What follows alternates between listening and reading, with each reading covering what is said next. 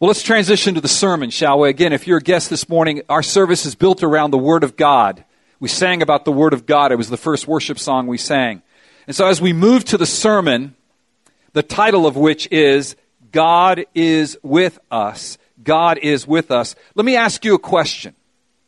As you're turning to Ezra 7, by the way, let me ask you a question. What defines you?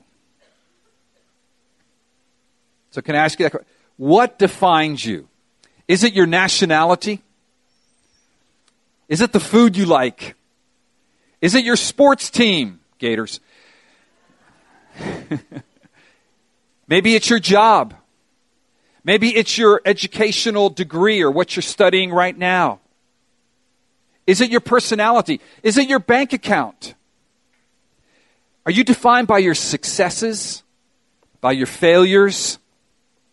By how many friends you have or don't have? By how many followers you have on Twitter, Instagram, Facebook, whatever else new people are devising these days? What defines you, dear friend? This morning, we're going to read about what defined Ezra. What defined Ezra? And we're going to read it from Ezra chapter 7. We are in episode 4 of the Ezra series. And actually, the Ezra series is part of a greater series called God's Redemption Story series. It's a series that began right when man sinned and rebelled against God in Genesis chapter 3. And it's a series that will not end until Jesus Christ, the Redeemer and the Savior that God promised He would send back in Genesis 3, returns again and brings with Him the new heavens and the new earth and the resurrection from the dead, which Ruth's father will experience, and He will wipe away the tears that Ruth is crying today, and He will share His glory with us. We're in the middle of that series. We're in the Palm Vista series, February 8th, 2015. But we want to read about the Ezra series, because that series took place in 458 BC, 2,500 years ago. And God's faithfulness to bring a Savior to us, revealed in that series, gives us hope today in our series, so that when we look for the day that that Savior returns, we will remain faithful and full of joy. We're encouraged by God's redemptive acts revealed in Ezra 7, 2,500 years ago. That is what we want to do today. That is what I want to pray for right now. That you would be encouraged to be faithful. To be faithful. Wherever you're at right now, to be faithful. Because God is faithful. He's fulfilling His promise to send a Savior. And I want you to hear that this morning. So I want to pray for that. You're going to hear it from God's Word. So may God give me the grace to preach it and you the grace to hear it. Let's pray. Father, thank you for your Word. Father, you are faithful. Thank you that this Bible is a record of your redemption story series. Thank you that we have it. Lord, give us a greater desire to read it, to teach it, to apply it, to do it, that it would affect our lives, that it would bring joy to us. Lord, it would bring hope to us. And help me to preach this specific chapter, Ezra 7, set in 458 BC, but it has much to speak to us in 2015 AD, because you're the same God now as you were then. Help my friends to hear it. Build your church in Jesus' name. Amen. Let's read it. Ezra 7, you there? Verse 1. Now after this, in the reign of Artaxerxes, king of Persia, Ezra, the son of Seraiah, son of Azariah, son of Hilkiah, son of Shallum, son of Zadok, son of Ahitub, son of Amariah, son of Azariah, son of Marioth, son of Zeriah, son of Uzi, son of Buki, son of Abishu, son of Phinehas, son of Eleazar, son of Aaron, the chief priest. This Ezra, just in case you're wondering which Ezra, this Ezra went up from Babylonia He was a scribe, skilled in the law of Moses, that the Lord, the God of Israel, had given, and the king granted him all that he asked, for the hand of the Lord his God was on him. Verse 7. And there went up also to Jerusalem in the 7th year of Artaxerxes the king some of the people of Israel, some of the priests and Levites, the singers and gatekeepers, and the temple servants. And he came to Jerusalem, he being Ezra, in the 5th month, which was in the 7th year of the king. We know it's 458 BC, because history tells us that's the 7th year of Artaxerxes' reign. Verse 9. From the first day of the 1st month, he began to go up from Babylonia, and on the first day of the 5th month, about 4 months later, he came to Jerusalem. For the good hand of his God was on him. For Ezra had set his heart to study the law of the Lord and to do it and to teach his statutes and rules in Israel. This text tells us that two things defined Ezra. The first one, point 1, here's what defined Ezra. God's hand was on him. God's hand was on him. Please look in the text to verify that. Look at verse 6b. For the hand of the Lord his God was on him. You see that? Look at verse 9b. For the good hand of his God was on him. And then look at the last verse of our text, verse 28.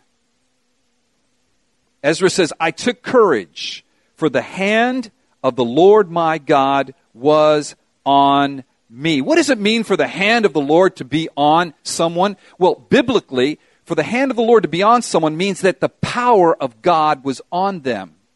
So the hand of the Lord on Ezra meant that the power of the Lord was on Ezra to perform the purposes of the Lord.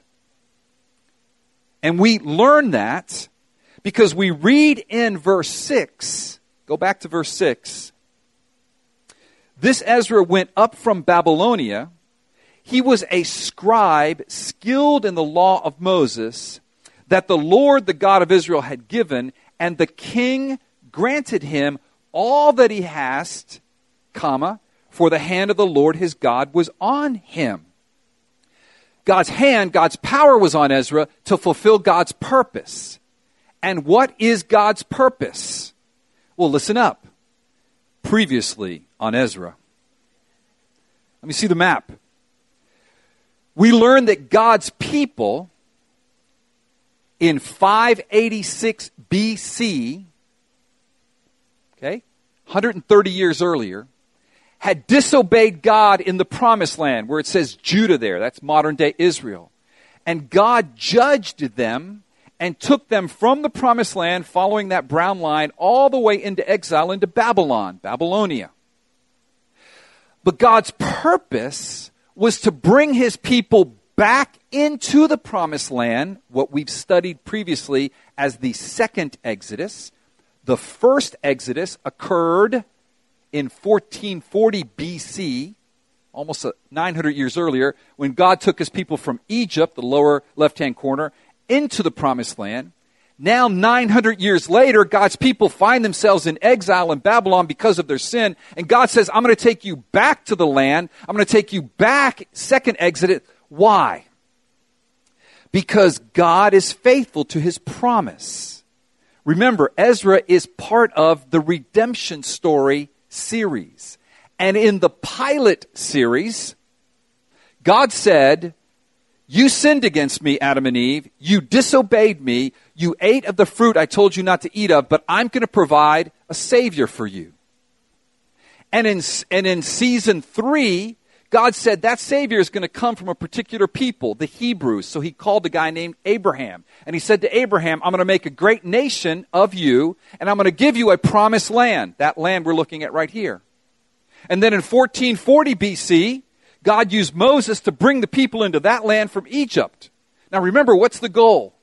That a Savior would come from a particular people in a particular land. That Savior, we now know, is Jesus. They didn't know it was Jesus back then. This is BC. You know, BC is before Christ.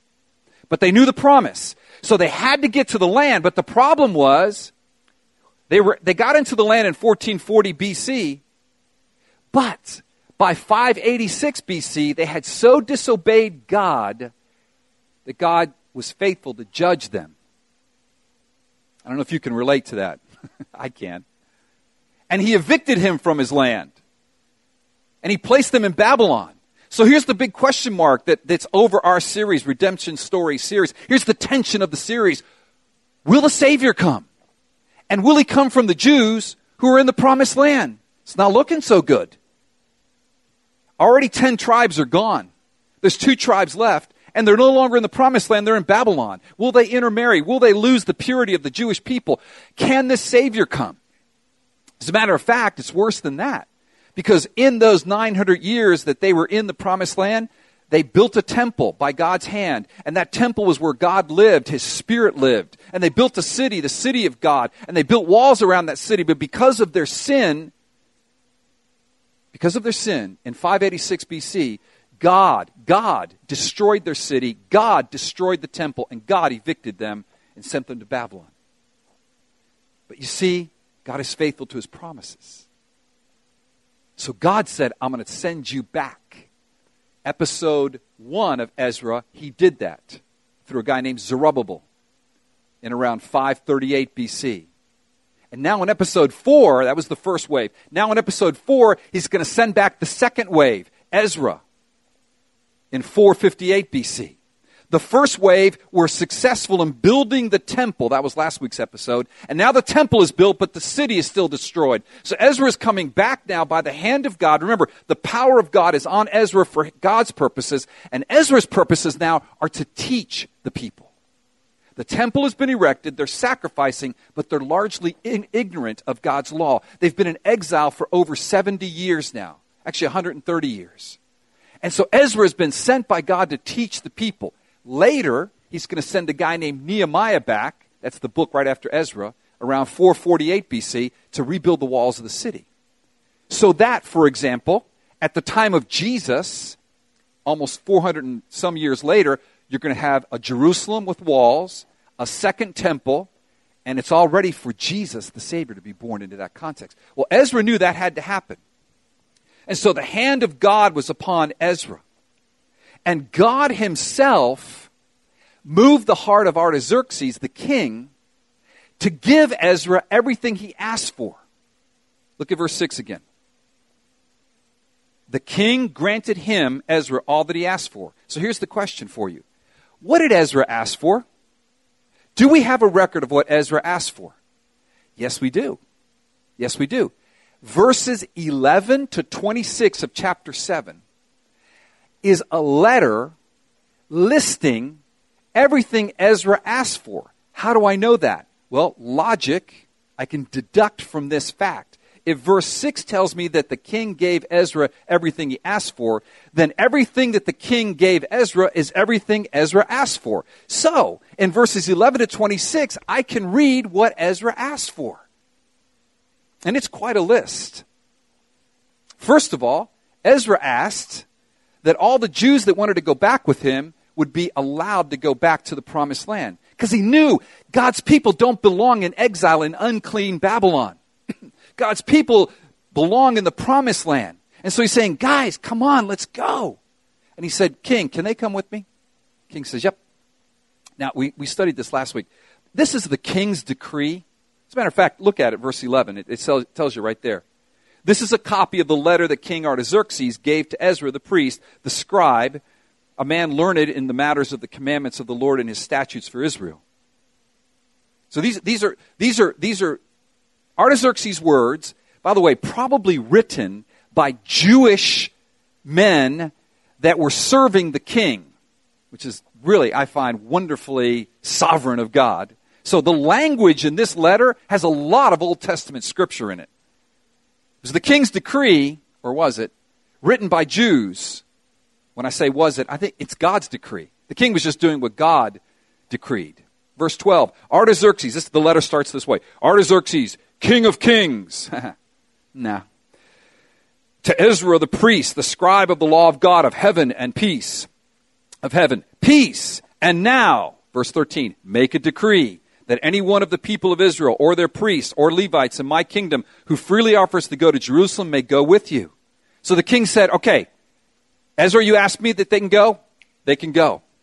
Ezra also asked the king if they could return the vessels that were taken by Nebuchadnezzar, stay with me, in 586 BC, we're now 458 BC, if they could return all the remaining vessels that had been taken by the king of Babylon when God allowed him to judge Israel and destroy the temple. When that happened, all the gold in the temple, and there was a lot, was taken to Babylon.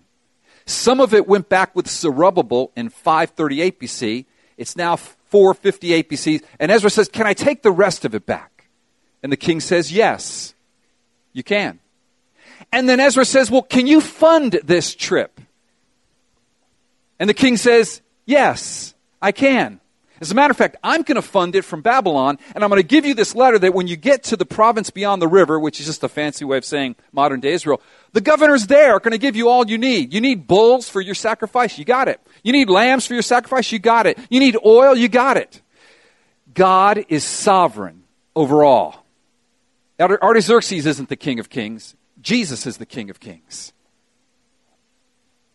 And so Ezra comes back because the hand of his God is on him. And this is what he comes back to do. He comes back to finish the house of God. I want you to note something. In this letter recorded to us from Artaxerxes, house of God is mentioned 7 times. Look in your Bibles with me. If you don't have one, look on with the person next to you. The first mention of the house of God is in verse 16b. With all the silver and gold that you shall find in the whole province of Babylonia, with the freewill offerings of the people and priests, vowed willingly for the house of their God that is in Jerusalem. The next mention of the house of God is verse 17b. With this money then you shall with all diligence buy bulls, rams, and lambs with their grain offerings and their drink offerings. You shall offer them on the altar of the house of God that is in Jerusalem. The next mention is 19b. The vessels that have been given you for the service of the house of your God, you shall deliver before the God of Jerusalem. The next mention is verse 20a. And whatever else is required for the house of your God, which it falls to you to provide, you may provide it out of the king's treasury. I mean, the wealth of the heathen is reserved for the Lord and his people. You understand that, right? It's all God's. It's all God's. Verse 23b is the next mention. Whatever is decreed by the God of heaven, let it be. Do you realize that this is a pagan king writing this? You know what he's saying? Whatever the God of heaven says, and Ezra's the expert, what did the God of heaven say, Ezra? Okay, that's what you're supposed to do. What else did he say? Okay, I'm going to write that in there. It's amazing. He's not the King of Kings. Jesus is the King of Kings. And whatever is decreed by the God of heaven, let it be done in full for the house of the God of heaven. In fact, it's interesting in verse 23, Artaxerxes says, lest his wrath be against the realm of the king and his sons. And then the final mention of the house of God, second to last, is 24b. We also notify you that it shall not be lawful to impose tribute. Listen, they got tax exemption here. Custom or toll on any one of the priests, the Levites, the singers, the doorkeepers, the temple servants, or other servants of this house of God. And then finally, verse 27, the seventh reference to the house of God in these passages. Blessed be the Lord, the God of our fathers, who put such a thing as this into the heart of the king. This is Ezra thanking God. To beautify the house of the Lord that is in Jerusalem. Oh, friends, Ezra was defined by the hand of God, the power of God on him to fulfill the purposes of God, to build up the house of God. Is that what defines you and me? That's the question. Am I defined by the hand of God on me to fulfill the purpose of God in me? That's what this text is telling us. And that's what God wants to communicate to us this morning. That we can do as Ezra did in verse 28, and we can bless the name of our Lord, and we can say, God has extended to me his steadfast love. Before the king and his counselors, and before all the king's mighty officers, I took courage, for the hand of the Lord my God was on me. May we take courage, church, that the hand of the Lord our God is on us to rebuild the house of God. Listen, the temple was built, but the people were untaught. The temple was built, but the people were untaught. So God sent Ezra, it was very much on Ezra's mind, to go back and build the house of the Lord, his God. That leads us to point 2. The second thing that defined Ezra was God's Word. We are defined by God's Word. I want you to look again at verse 6, how Ezra is described. Look at verse 6. This Ezra went up from Babylonia. He was a scribe skilled in the law of Moses. A scribe skilled in the law of Moses. Look at verse 10. For Ezra had set his heart to study the law of the Lord and to do it and to teach his statutes and rules in Israel. Look at verse 11. This is a copy of the letter that King Artaxerxes gave to Ezra the priest. Notice how they describe him. The scribe, a man learned in the matters of the commandments of the Lord and his statutes for Israel. So Ezra was known as a man who was expert in the law of God. Let this fall on you for a second. This man is defined by 2 things. The hand of God is on him. God's power is on him for God's purposes. And the second thing that defines Ezra, he's a man of the Word. The Word of God defined him. He loved the Word of God. Here's the amazing thing. Do you understand this? Ezra most likely was born and raised in captivity. Ezra was born and raised in pagan, idolatrous Babylon. He was not in the promised land. He did not see the temple. There was no temple. He was raised in a pagan world, but he had faith. He was defined not by his surroundings, not by his wealth. He may have been a wealthy man. Listen, his genealogy is impressive. The reason I had to read all those crazy names at the beginning was because the author wanted to ascertain Ezra was a serious dude. He might have had a lot of money. I mean, his great-great-great-great-great-great-great-great-grandfather was Aaron himself, the first high priest. He came from a significant family, but that's not what defined him. What defined him was the Word of God. And it defined him in a place where God's Word was by faith. Why would you become an expert in a law that's not in effect in a pagan land?